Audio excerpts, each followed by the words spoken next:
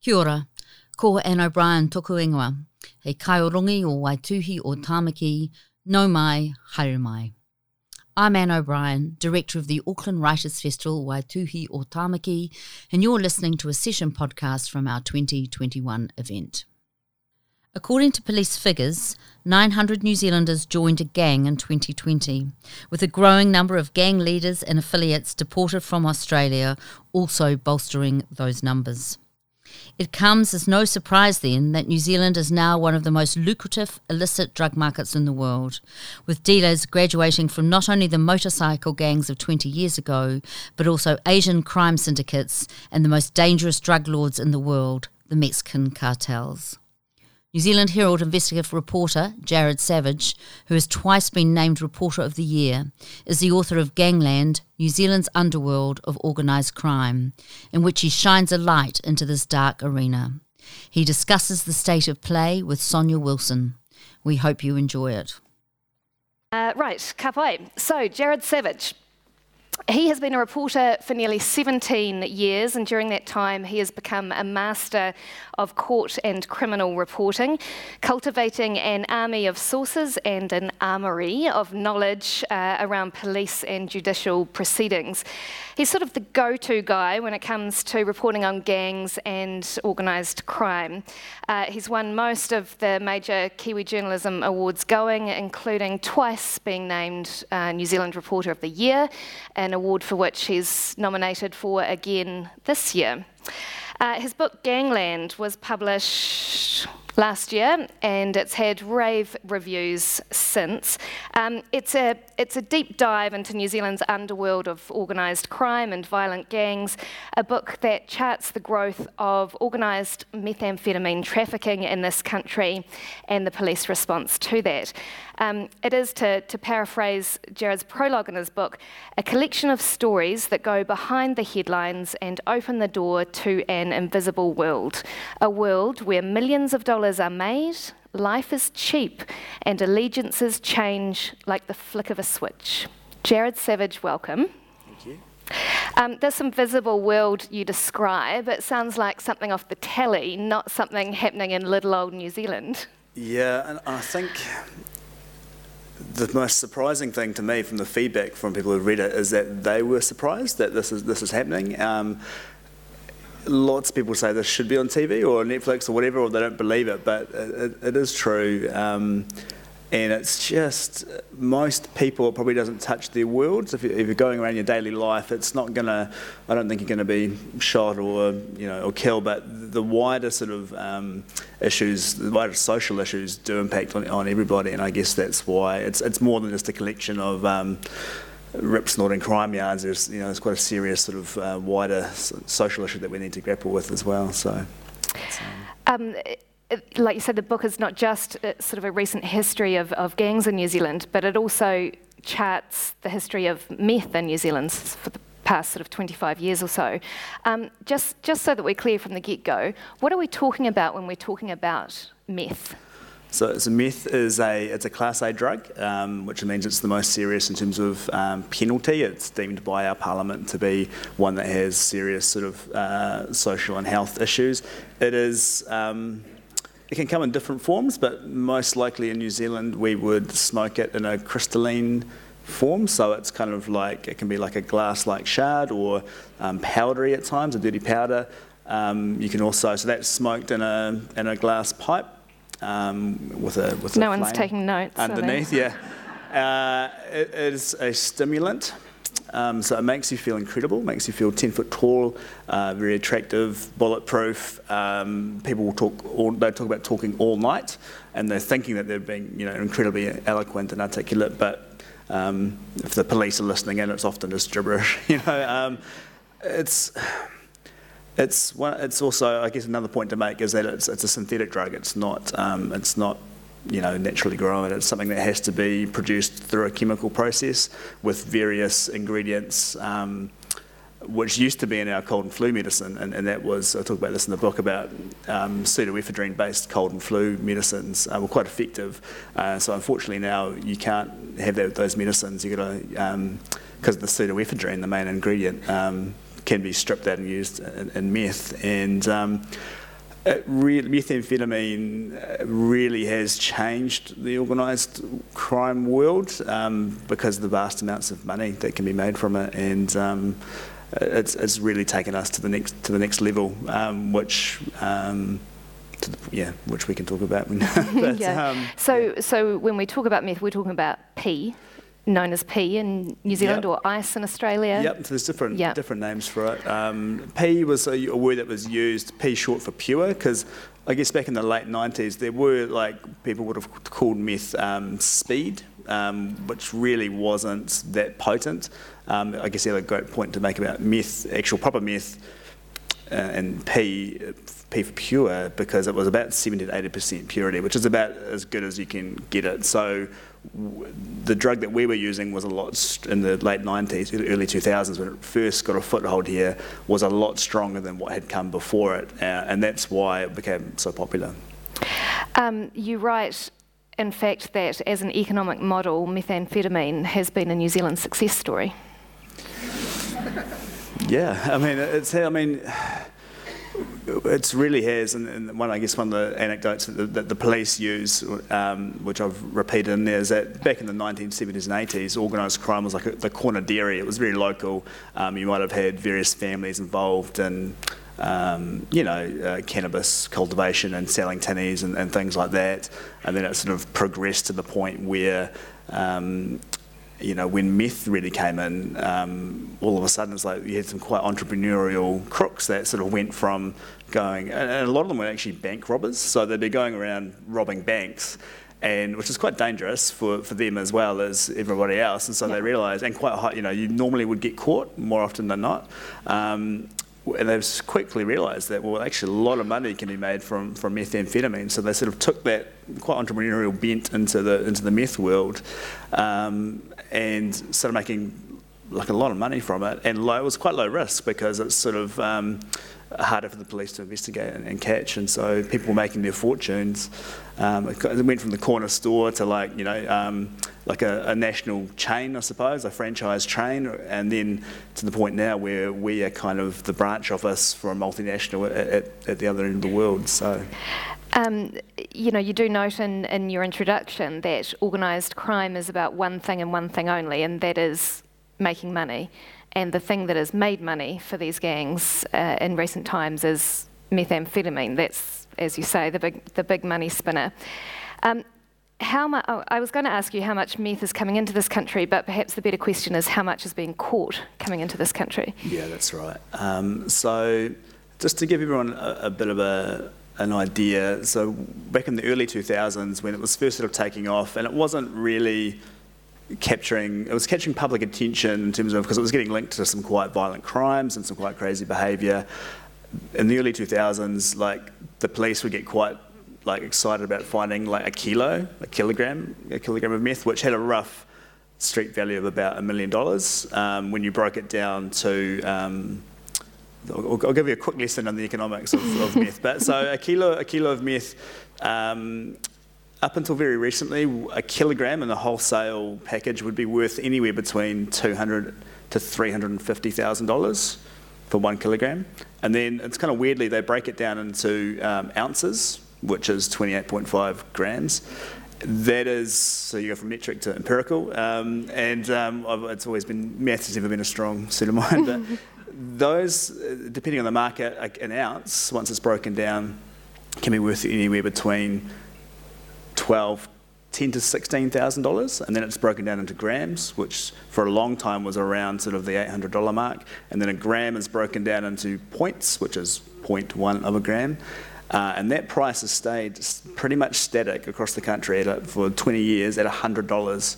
So that's why they say, when the cops will say, "Oh, we've seized $1 million worth of meth from that 1 kilogram," it's because the point is $100. Now, a kilogram used to be a big seizure back in the day. Now we're bringing in catching 500 kilos in one go. So if that can give you sort of an idea of the scale at which we are dealing with. I can recall the first time the 500 kilos was caught, was picked up, and it kind of blew my mind, because for a long time, the biggest ever seizure, the one that everyone referred to, was about 100 kilos, and that was 10 years ago. And it caught everybody by surprise, the half tonne. That was back in July 2016. And since then, there's been at least 4 similar sized ones that have been stopped, and we don't know how much is getting through.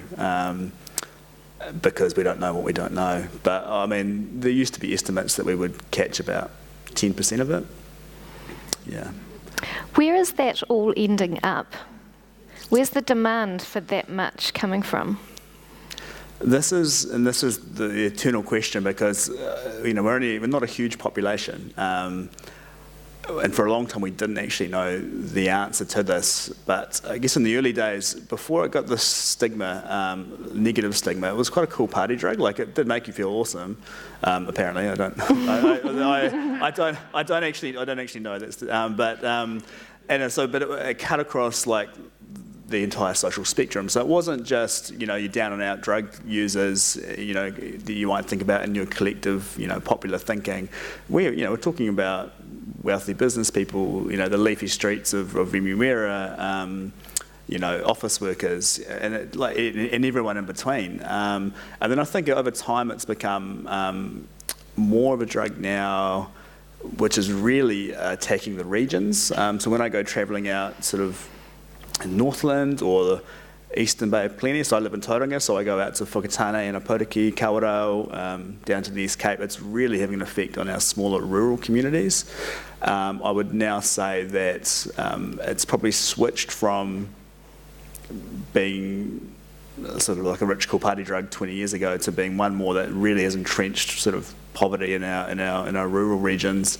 And the police can now test this. About 2 years ago, they brought in wastewater testing. So they test the scientists, very clever scientists. Don't ask me how it works, but they describe it as one giant urine test. So they have they can test the water going through the wastewater pipes going through the substations, and then they can work out on a parts per million basis how much methamphetamine is going through the water, how much cocaine, how much MDMA, which is ecstasy, fentanyl, which is an opioid drug which has killed tens of thousands of people in the States, and luckily we haven't had that problem here yet.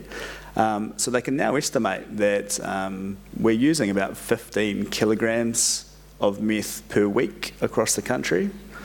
But when you do the maths, like 15, times 50, it still doesn't add up to what we're seizing at the border. So part of me wonders sometimes, has it been stockpiled somewhere and then used to control the supply and demand, or are we even, so is some of it going to Australia, which is also has a huge, they call it ice over there, they have a huge ice problem there. So part of me wonders, are we a stopping point for there as well? But we definitely know that at least 15 kilograms every single week is being consumed, which when you break it down by a point of a gram is a lot of meth. Yeah, you may not know the answer to this one, but you write about and you've spoken about how New Zealand's meth crisis came quickly and it came hard. What is it about meth or P that has made it so popular here over any other illicit drug? Yeah, and I've asked a lot of people that question. Yeah, why isn't it cocaine? Why isn't it heroin, which we had a small sort of issue with back in the 80s, the home-baked heroin? And I really do think it just comes down to how addictive it is. It's not necessarily just addictive. Like, it does make you feel great, and you're constantly wanting to chase that feeling again. But I really do think it's a great escape for people. It's addictive in a psychological way, not a physical way. So if you're an addict to methamphetamine, you're not going to have the same sort of physiological cravings that you might have coming off, say, an opioid like heroin, in which you actually need medical intervention to get off. With meth, you need sort of more of a social detox, and you need to get away from your environment. And when we're talking about some of these rural communities where poverty is quite entrenched, meth is a great escape from your world where your partner might be beating you up badly. You don't have a warm house or roof over your head. There's not enough food in the cupboard. And so, methamphetamine can provide quite an incredible escape from that world. And before you know, and if all your friends are doing it, and if all your relatives and everyone's doing it, it just becomes a norm, I think. And I think that's where, the ongoing sort of how do we solve this sort of problem? I think the answer probably lies a lot more in investing heavily into that side of it, as well as high-level enforcement, which we do quite well for our country of our size. A lot easier for politicians to talk about police and criminals rather than those massive social issues in terms of fixing them, right? Yeah, and I do think, and you see this regularly, politicians banging on about smashing the gangs or being hard on crime. And yes, we should absolutely go after the criminality of individuals involved in this. Absolutely, we do a terrific job of that. And but really, I think a lot more investment probably is needed on the health side of things. So, for example, in recent years, there's been a shift away from arresting people with minor possession charges of drugs, and so it's written into our law now that it's sort of deemed as a health issue, and therefore is it in the public interest to prosecute someone with a small amount of meth or weed or whatever it is. And that's good, I agree with that, but where's the help for those people? And then because if you don't have an intervention of some kind, you're just going to go back into how you've always carried on. And now the courts, there's a new judgment that came out in which if addiction has contributed to your drug dealing or your offending in any way, then that can be taken into account in terms of your sentencing. So not necessarily just chucking someone into jail and throwing away the key, but actually saying, okay, well, we'll take into your account your addiction if it has been proven to be part of the reason why you've been caught up in that. But the problem is that there's nowhere really for people to go to get help, and there are, so you might not be sending them to jail, but you kind of just send them back to where they came from. There's very limited rehab and counselling services, and again, it's that social detox which is necessary to take someone out of this situation, get them away from everybody else that might be a negative influence on them, and helping them get to the point where they can help themselves. And it's not a vote winner. It's not a vote winner. Let's be honest. Everyone would rather hear about smashing the gangs or whatever. I think this will take time. I think in 20 years' time we will look back at this and think, well, we are doing that now because we are heading that way. But it requires a lot of investment and a lot of money, and I don't think that's the sort of thing that people really care about when it comes to voting. It's not a quick fix either, is it? It's several years long. It probably needs to be a bipartisan approach between the major government, major parties to say, right, we've got a 30-year plan, and no matter who's in, let's work together on it. And in some ways, they kind of do. They kind of do have. They kind of dress up a lot of their policies as being different, but they are, I think, generally accepting of it, this is the right way forward. But it's about who takes credit for it. And so the National Party did some quite good stuff in government last time in relation to this. And then, Labor will bang on and say, oh, it's terrible, and, Robert, you could do more, and then they get in and they kind of carry on the same programs, and, and then National says, oh, that's terrible, you should be doing more. So I think, I really do think that a wider strategy, looking 20 to 30 years ahead, would be useful, and not just for drugs, but all the same sort of social issues that we're really worried about in New Zealand, like domestic violence and youth suicide, poverty. It's all tied into the same sort of things, and there's no easy fix. I'm not saying it is, but there's still hope, I think. So.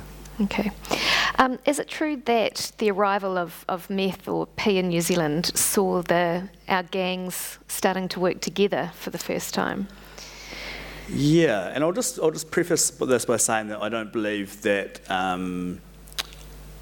organised crime and gangs are the one and the same. Like there's a crossover. There's a Venn diagram where there's a crossover, and certain individuals from gangs will be becoming involved in the organised crime side of things. But yeah, absolutely. So previously, different groups would be, whether it's mongrel mob and headhunters and black power, very insular brotherhood. We're all for one for all within their own patch, and so therefore they would never be seen really associating or hanging out with members from rival groups.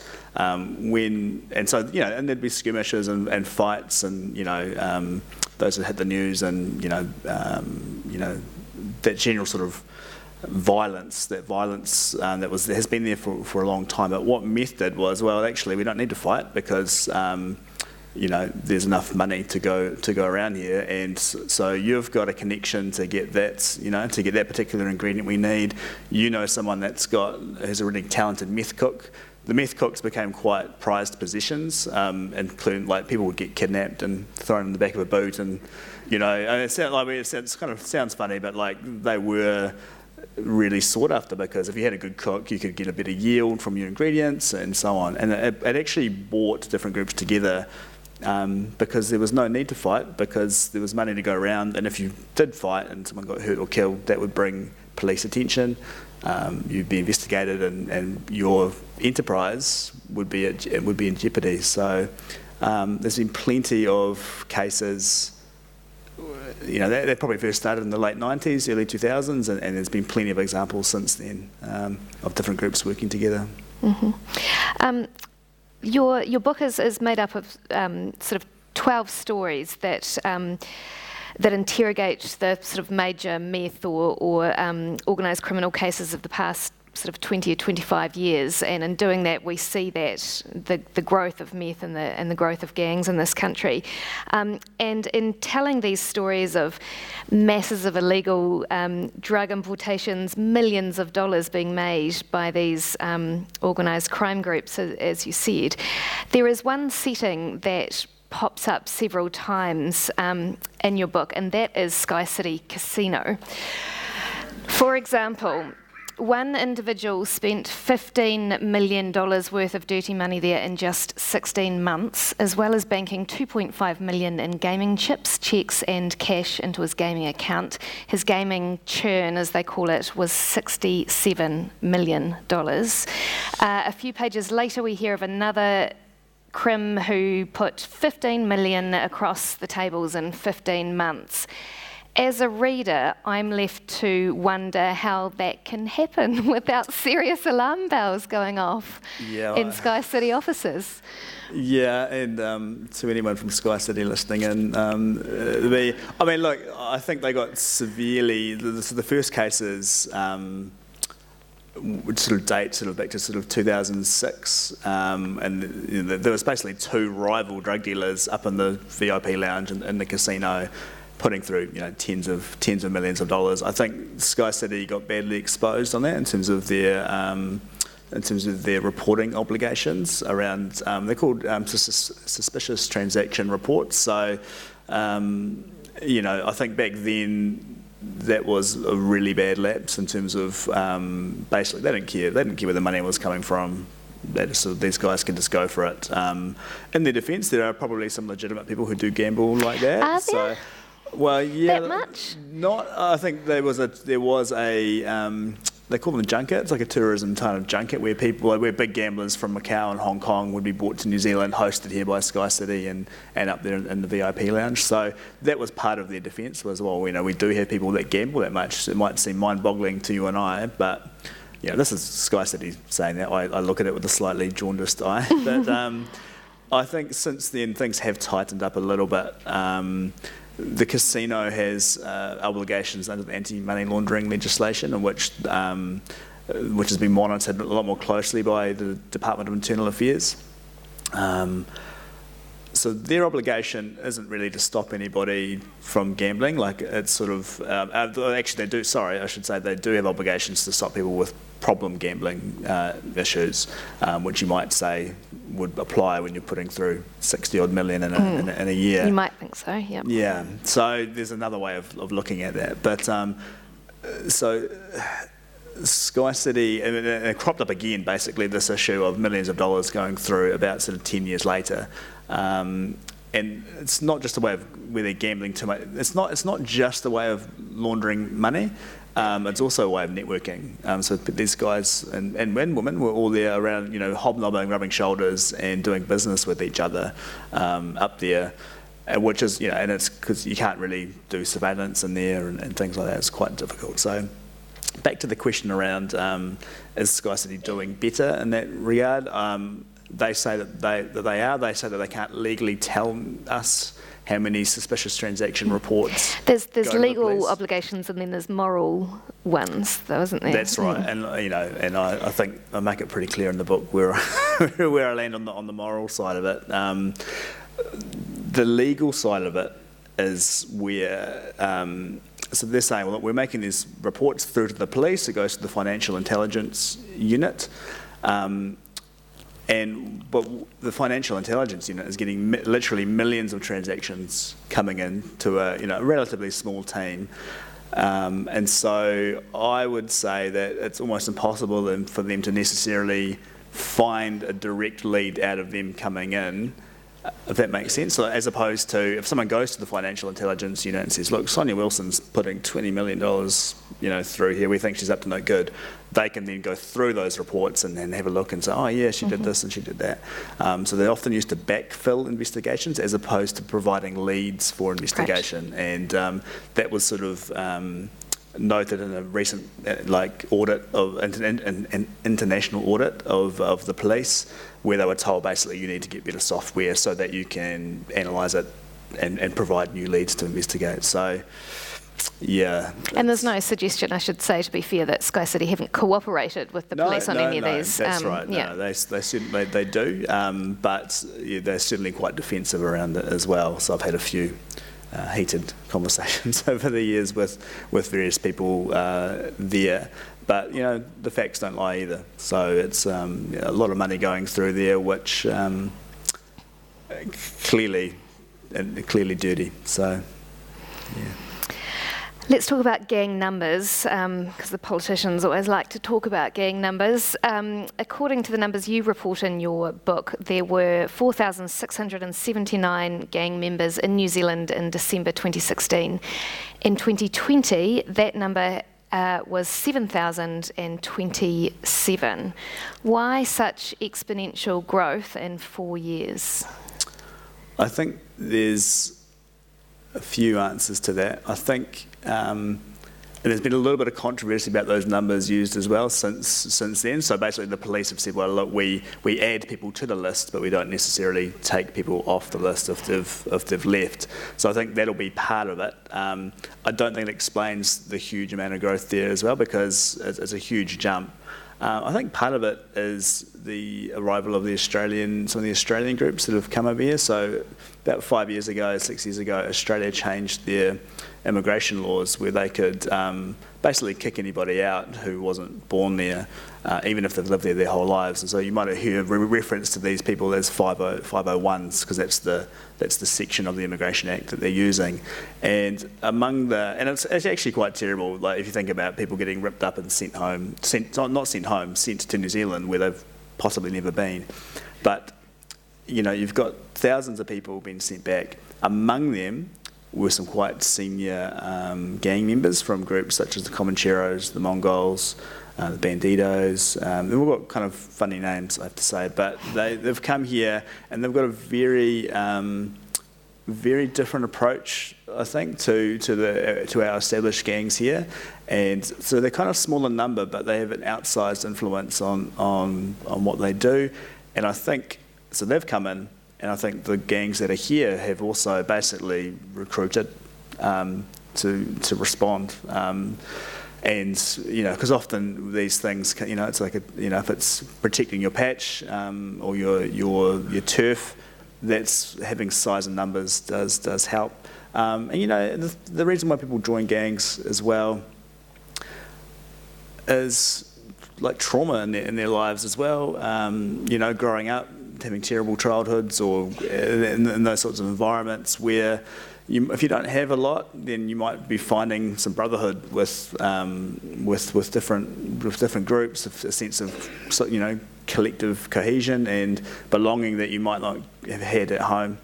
That's traditionally been, going back to the 70s and beyond, a reason for why someone would join a group like that, where you're basically pulling the middle finger to the rest of society as an outcast. But I also think now with social media, there's a lot of images and things going around where it's quite an that gangster life can bring some money and bling and cars, and I think that has attracted a new generation coming through, which are far more business focused than necessarily those who are there for that sort of that brotherhood, and there can be tension within groups, inside a group, not just between groups, as along those lines as well, which is quite a nuanced thing to report on and write about, and it's kind of hard to explain as well. But I think that's probably a lot of the reason why people are joining gangs. Yeah. You write that there are now more firearms on the streets than ever before, as these as criminals arm themselves, basically arm themselves to the teeth, is what you write, for protection and intimidation. So, how worried should we be about that? I think we need to be. Yeah, I think. From what I can see in the audience, I don't think you're going to be in any danger of getting shot on the way home or back to your car, but I do think that we need to be aware of the fact that all it takes is a stray bullet and we're going to have an innocent bystander killed. And we had an incident the other week down at the Sofitel Hotel, which is a beautiful hotel down on the waterfront there, where firearms were drawn and fired inside the lobby. It's sort of not in the early hours of the morning, 9 or 10 after brunch. And it sounds silly, but that could have easily have killed someone standing to pay their bill or check out or whatever, and we would be having quite a different conversation right now if that was the case. Firearms are very easy to get in New Zealand because we've had very lax laws for about 30 years in regards to the registration of them and how they are bought and sold, and it means that we actually have no idea how many guns there are out there that are not licensed to. You need a license to be a firearms owner, and you need to follow different rules, but in terms of keeping them safe. But for a long time, if you sold them to somebody else, you didn't even need to keep records. All you needed to say was that, Jared Savage showed me his firearms license, but you didn't need to take those records down or anything like that. So we have no idea how many guns are out there, and they are ending up in the hands of people who, for a long time, they were kind of like status symbols, used for intimidation or standover purposes. So you might not necessarily be shooting someone to kill them, but you've got them there because who's going to argue with when you've got a gun pointed at you? But we're at a point now where I feel like, and this comes back to some of the Australians coming over here, there seems to be a ratcheting of tension that's gone up because where they come from, there wasn't sort of this sort of we all just get along. There's a lot more head-to-head sort of violence for almost just for the sake of protecting their reputation, and that's come in here where the Mongols, which is this quite violent US biker gang that has come here via Australia to New Zealand, got in a tit-for-tat sort of escalation with the Headhunters, who have for a long time been quite a dominant gang here in Auckland. And it's actually over the use of a word. So the Headhunters on the North Shore call themselves, Headhunters North Side, and then this is going to sound ridiculous. And then the Mongols have set up over there, and they bought a motorcycle store and called it Northside Power Sports. So the use of that word Northside was seen as a direct challenge to the guys that were there. And so there's these arsons that were happening.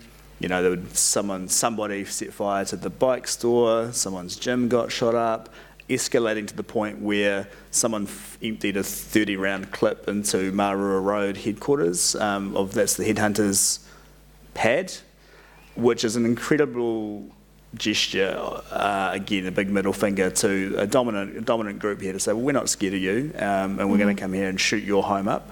And then that's what led to the Sofitel shooting in revenge. So, you know, all it would take is for a stray bullet, and we would have an innocent bystander shot and killed, and I think that would probably create the outrage which might lead to further change. So, yeah, don't be scared walking home, but like, you know, just be I guess be aware that this is what's happening in our country, and be part of that conversation.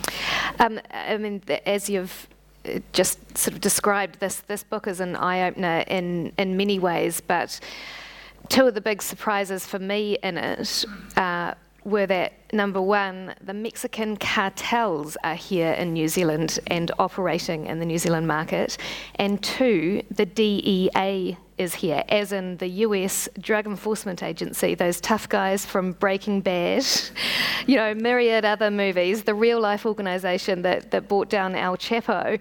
They have offices in Wellington and Auckland. I did not know that. What does the DEA want with little old New Zealand? Yeah, I didn't know that either. It was quite a surprise.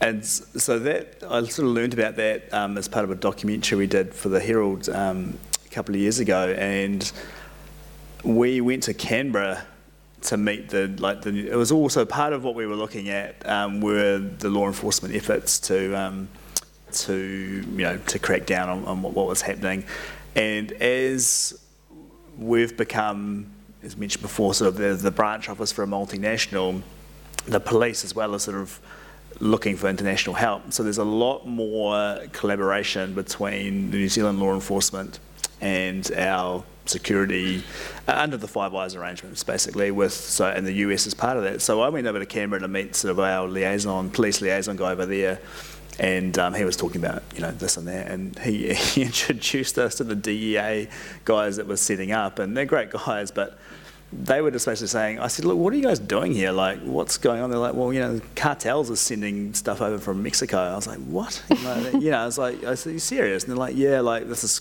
just been coming through. And so the reason why the DEA sort of see themselves as well, if it's, you know, as part of their arrangements with us and Australia, everyone's working together, because organised crime is transnational. By its very nature, it goes across borders. Our jurisdiction ends, you know, 50 k's offshore. We need to be working with Australia, with the US, with the UK to be able to dismantle these groups that operate across all those countries.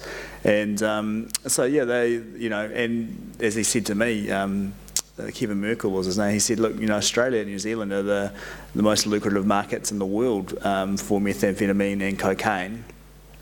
Just to give an idea, so we are a small market compared to, you know, the rest of the world, obviously, but to give an idea of the economics of it. So a kilogram of meth can be produced in Mexico and sold there for about $1,000, and then if you move that north into the US, it was about $5,000, so quite a big markup, one to 5,000, and that same kilo, as I mentioned before, is worth anywhere between $200,000 and $350,000 here. So, you know, there's a huge jump in profitability. So even if it's smallish shipments, it's still worthwhile for the cartels over there. And in fact, they've been sending so much here that the price has actually come down, so that to the point where at one point it got down to as low as $120,000 because of how much they were sending here and controlling the supply of it. And it's probably bounced back a little bit. I think it's more around the $150,000 to $200,000 mark now. But that shows their influence. And obviously, you know, we see the stories overseas, and we watch, you know, Narcos and things like that, and see how violent they are. It would be, you know, if that came here, then that would be a slightly terrifying proposition, and I'll stop writing books about it. Just on that, do you feel unsafe having published a book that names all of the major criminals that have been caught in terms of the organised criminals and gang members that have been caught, put in prison. You have, detailed all their deeds, named who their mates are, where they were operating out of, how they did it.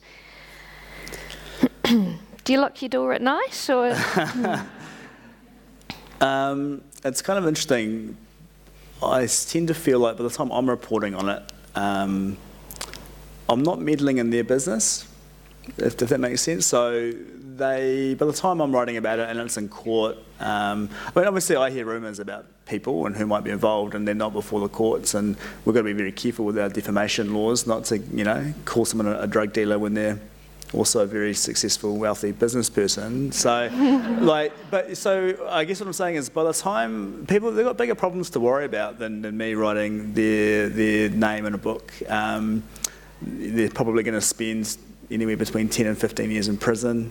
So I think so the short answer is no. I'm not too worried. I've had the odd phone call where people have been upset about something, but when I've kind of finally worked out what they're upset about, I hadn't actually said that in the book. Like it was more of an accuracy thing that they were worried about, as opposed to me naming them. I was like, so hang on, it's not like the paper where I can put a clarification in the next day, Yeah. So you said it was 11 kilos, and I imported 12. And it was actually kind of along those lines. I was just like, so, obviously, I've met with some of the people written in this book. I actually think some of them kind of like the notoriety of it, and I think that was probably the other thing. I was actually more concerned about not glamorising it and not making them out to be awesome, because they're not.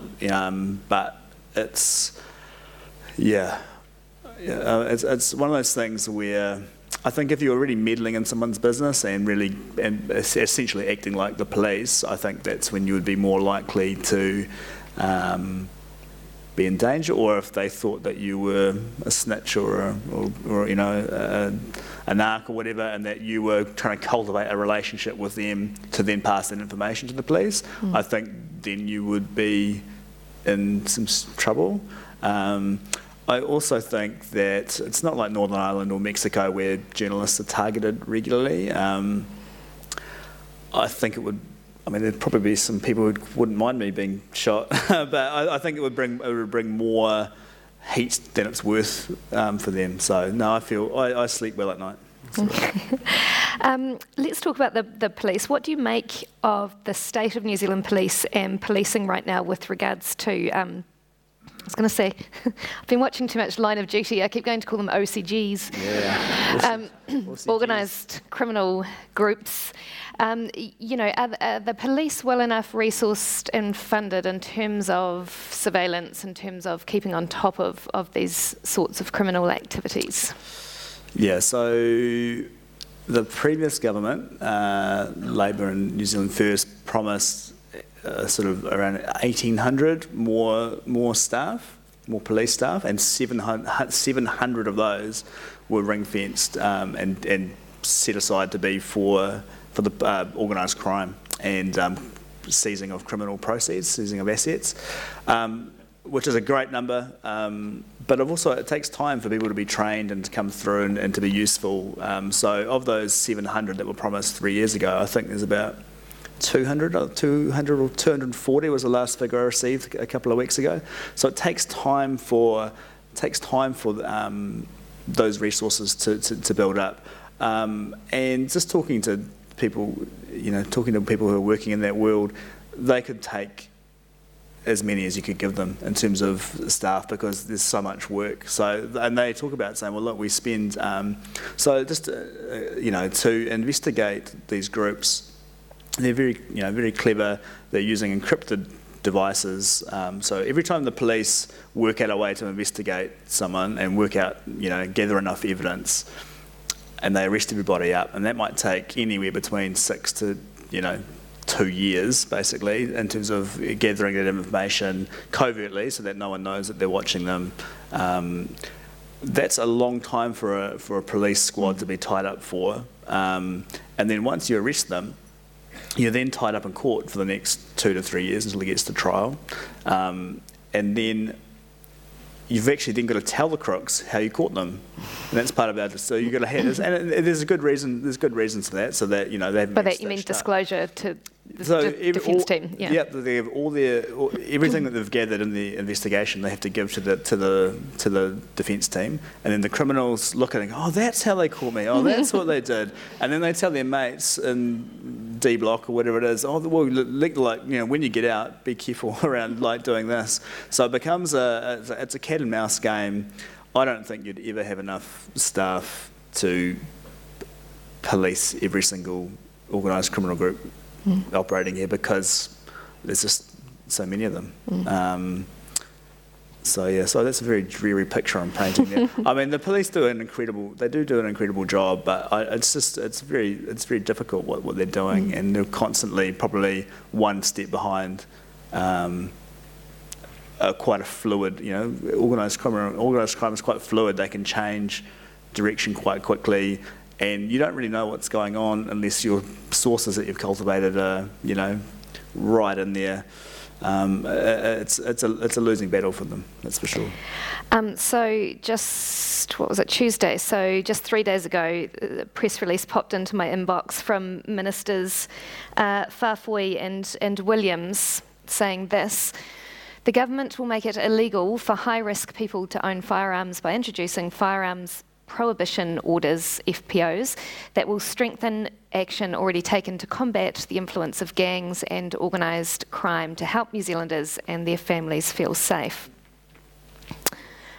Will that make New Zealanders and their families feel safe? Well, my initial reaction to that press release was, isn't it already illegal for criminals to have access to firearms? And and I was just talking to a couple of cops yesterday. I said, well, is it going to make much difference to you?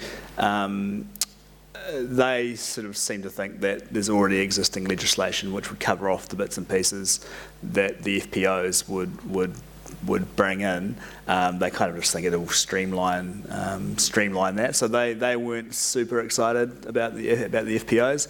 FPOs in Australia and in New South Wales have a power where they can, the police can, if someone is an FPO is if you get that slapped on you, you're not allowed to have a firearm, obviously, but also not associate with anyone that has one. There's a whole bunch of non-association type orders which make it quite difficult for you to get access to them. They also have a power in Australia which is a warrantless search, which obviously raises some quite massive human rights issues around that in New Zealand, which Australia doesn't have, which we can tell by some of their behaviour sometimes. But the police weren't that excited, the ones that I spoke to the other day, about the FPOs.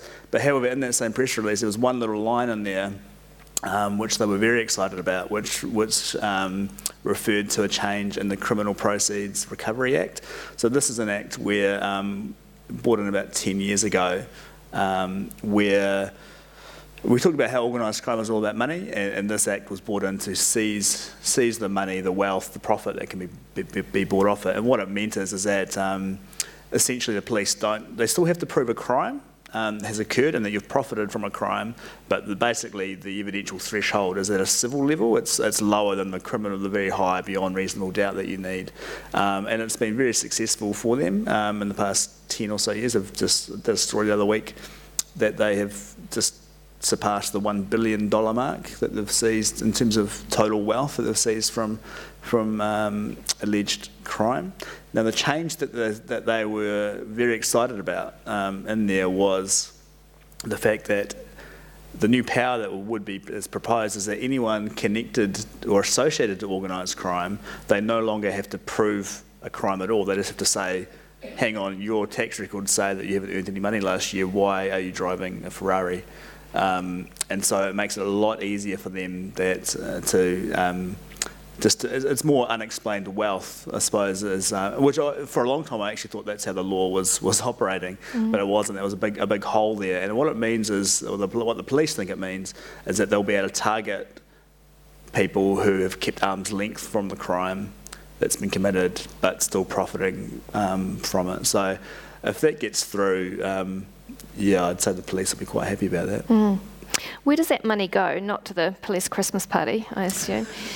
It goes to a fund. It goes to a fund, a Crown fund, and it's ring-fenced off. And what happens is that various government departments and NGOs can make applications to it for funding. So, for example, Customs pays for some extra staff out of that fund over in like Hong Kong or some of these places. I mean, pretty sweet job to get, but like they're dealing with, you know, our international partners there.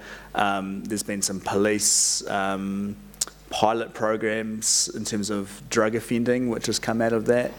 And there's been some quite cool ones that are just cropping up in sort of Tairāwhiti, Gisborne Way, where basically community funding for the sort of the drug counselling and support networks. So the money it's destined to go back into combating the problems that arise from drug offending.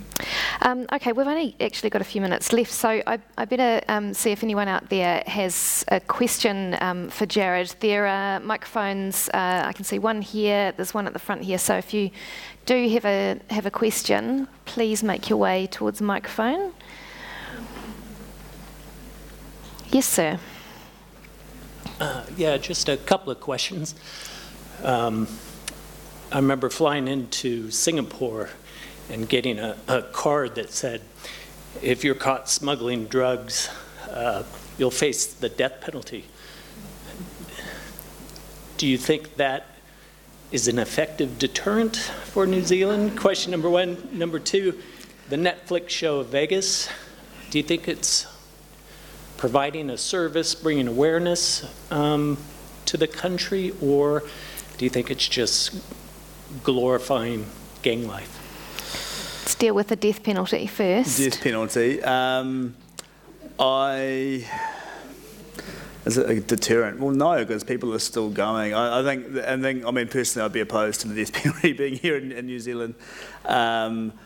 The problem with organised crime is that the big wigs don't carry the drugs into the country. They send a poor old drug mule that's in some way they've taken advantage of. So, what's the point in killing somebody that's at the bottom of the food chain, who's probably been paid $2,000 to go or has been duped into doing it? So no, I'm a big no on the death penalty here in New Zealand.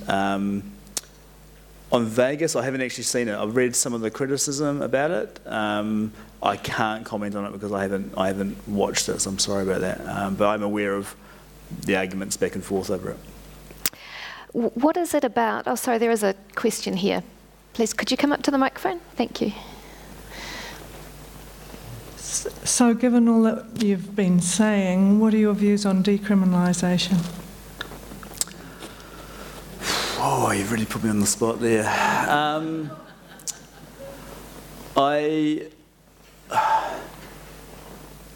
You've really put me on the spot there because I'm quite conflicted on it, because I do think that we shouldn't be criminalising addicts and people who are really caught in that cycle. But there's, the people at the top of the chain still need to be enforced. So, I mean, in terms of methamphetamine, I can't really speak to cannabis or weed. There's other arguments there, but the social harm from methamphetamine is so great that I can't ever see it getting over the line here in New Zealand, to be honest. It'd be a brave government to take that on. I certainly think there needs to be a huge amount of investment at the front end in regards to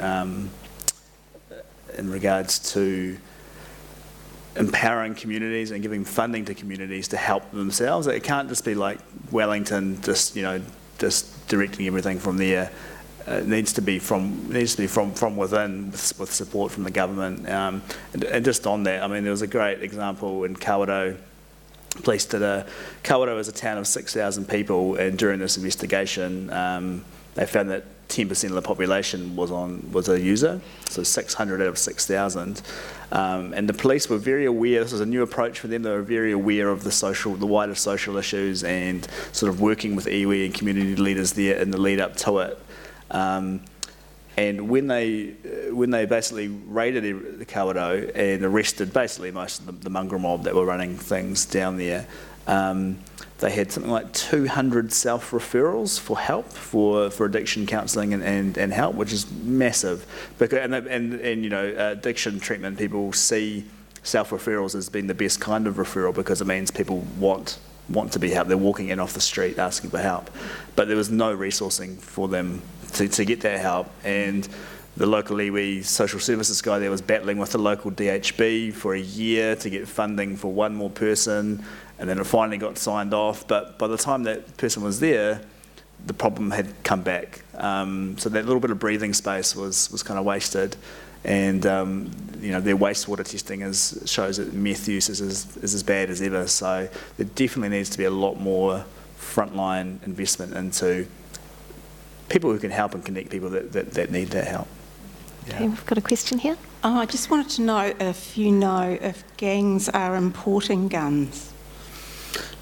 Good question. I don't know. Because that is one of the arguments from the firearms community that organised crime are importing weapons as opposed to stealing them or having them supplied by licensed firearms. I am only aware of, out of all the cases that are researched, I can only think of one case where there was some firearms, two small handguns that were imported in with 100 kilos. But I would never, you know, I wouldn't be naive enough to rule it out. I think what's probably more likely is that parts of guns are being imported. So, you know, different parts of guns are imported here, and then another shipment of other parts are coming, and then they're constructed here because, finding firearms would be a lot easier for customs than finding drugs, if that makes sense. Yeah. Mm. Yes, sir. Question over here.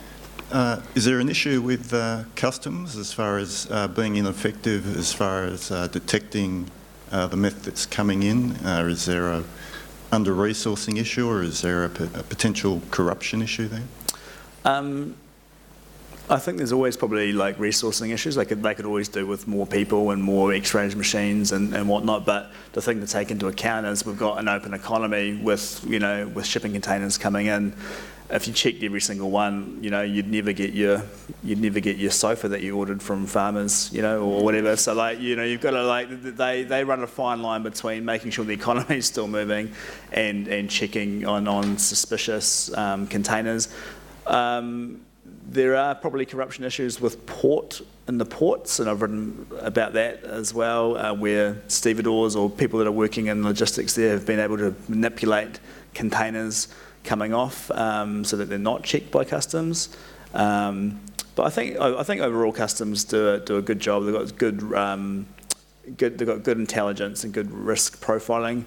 But they can always do better, I think. And I think they do work quite closely with the police, but I think as there often is with different organisations, they can butt heads or there can be personality issues. And I think there probably could be more work to be done joining those two groups, working them closely together. Okay, I'm afraid that's all we've got time for question-wise, unless you've got a super quick one. I just want to know, do you think fentanyl and other opioids are going to be a problem here, as in the States, and how can we prevent that?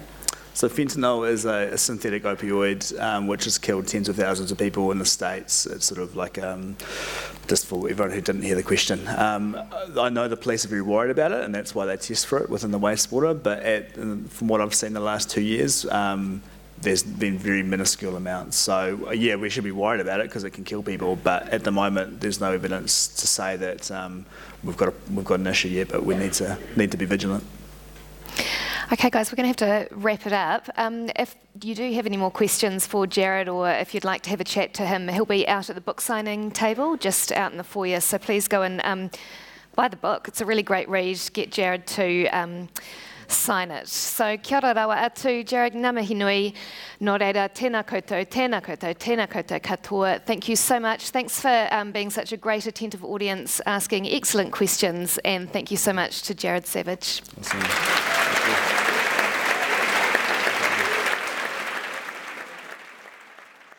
Tēnā koe, you've been listening to a podcast from the 2021 Auckland Writers' Festival Waituhi o Tāmaki. You can find a range of other festival talks, interviews and discussions on iTunes, SoundCloud and on our website, writersfestival.co.nz.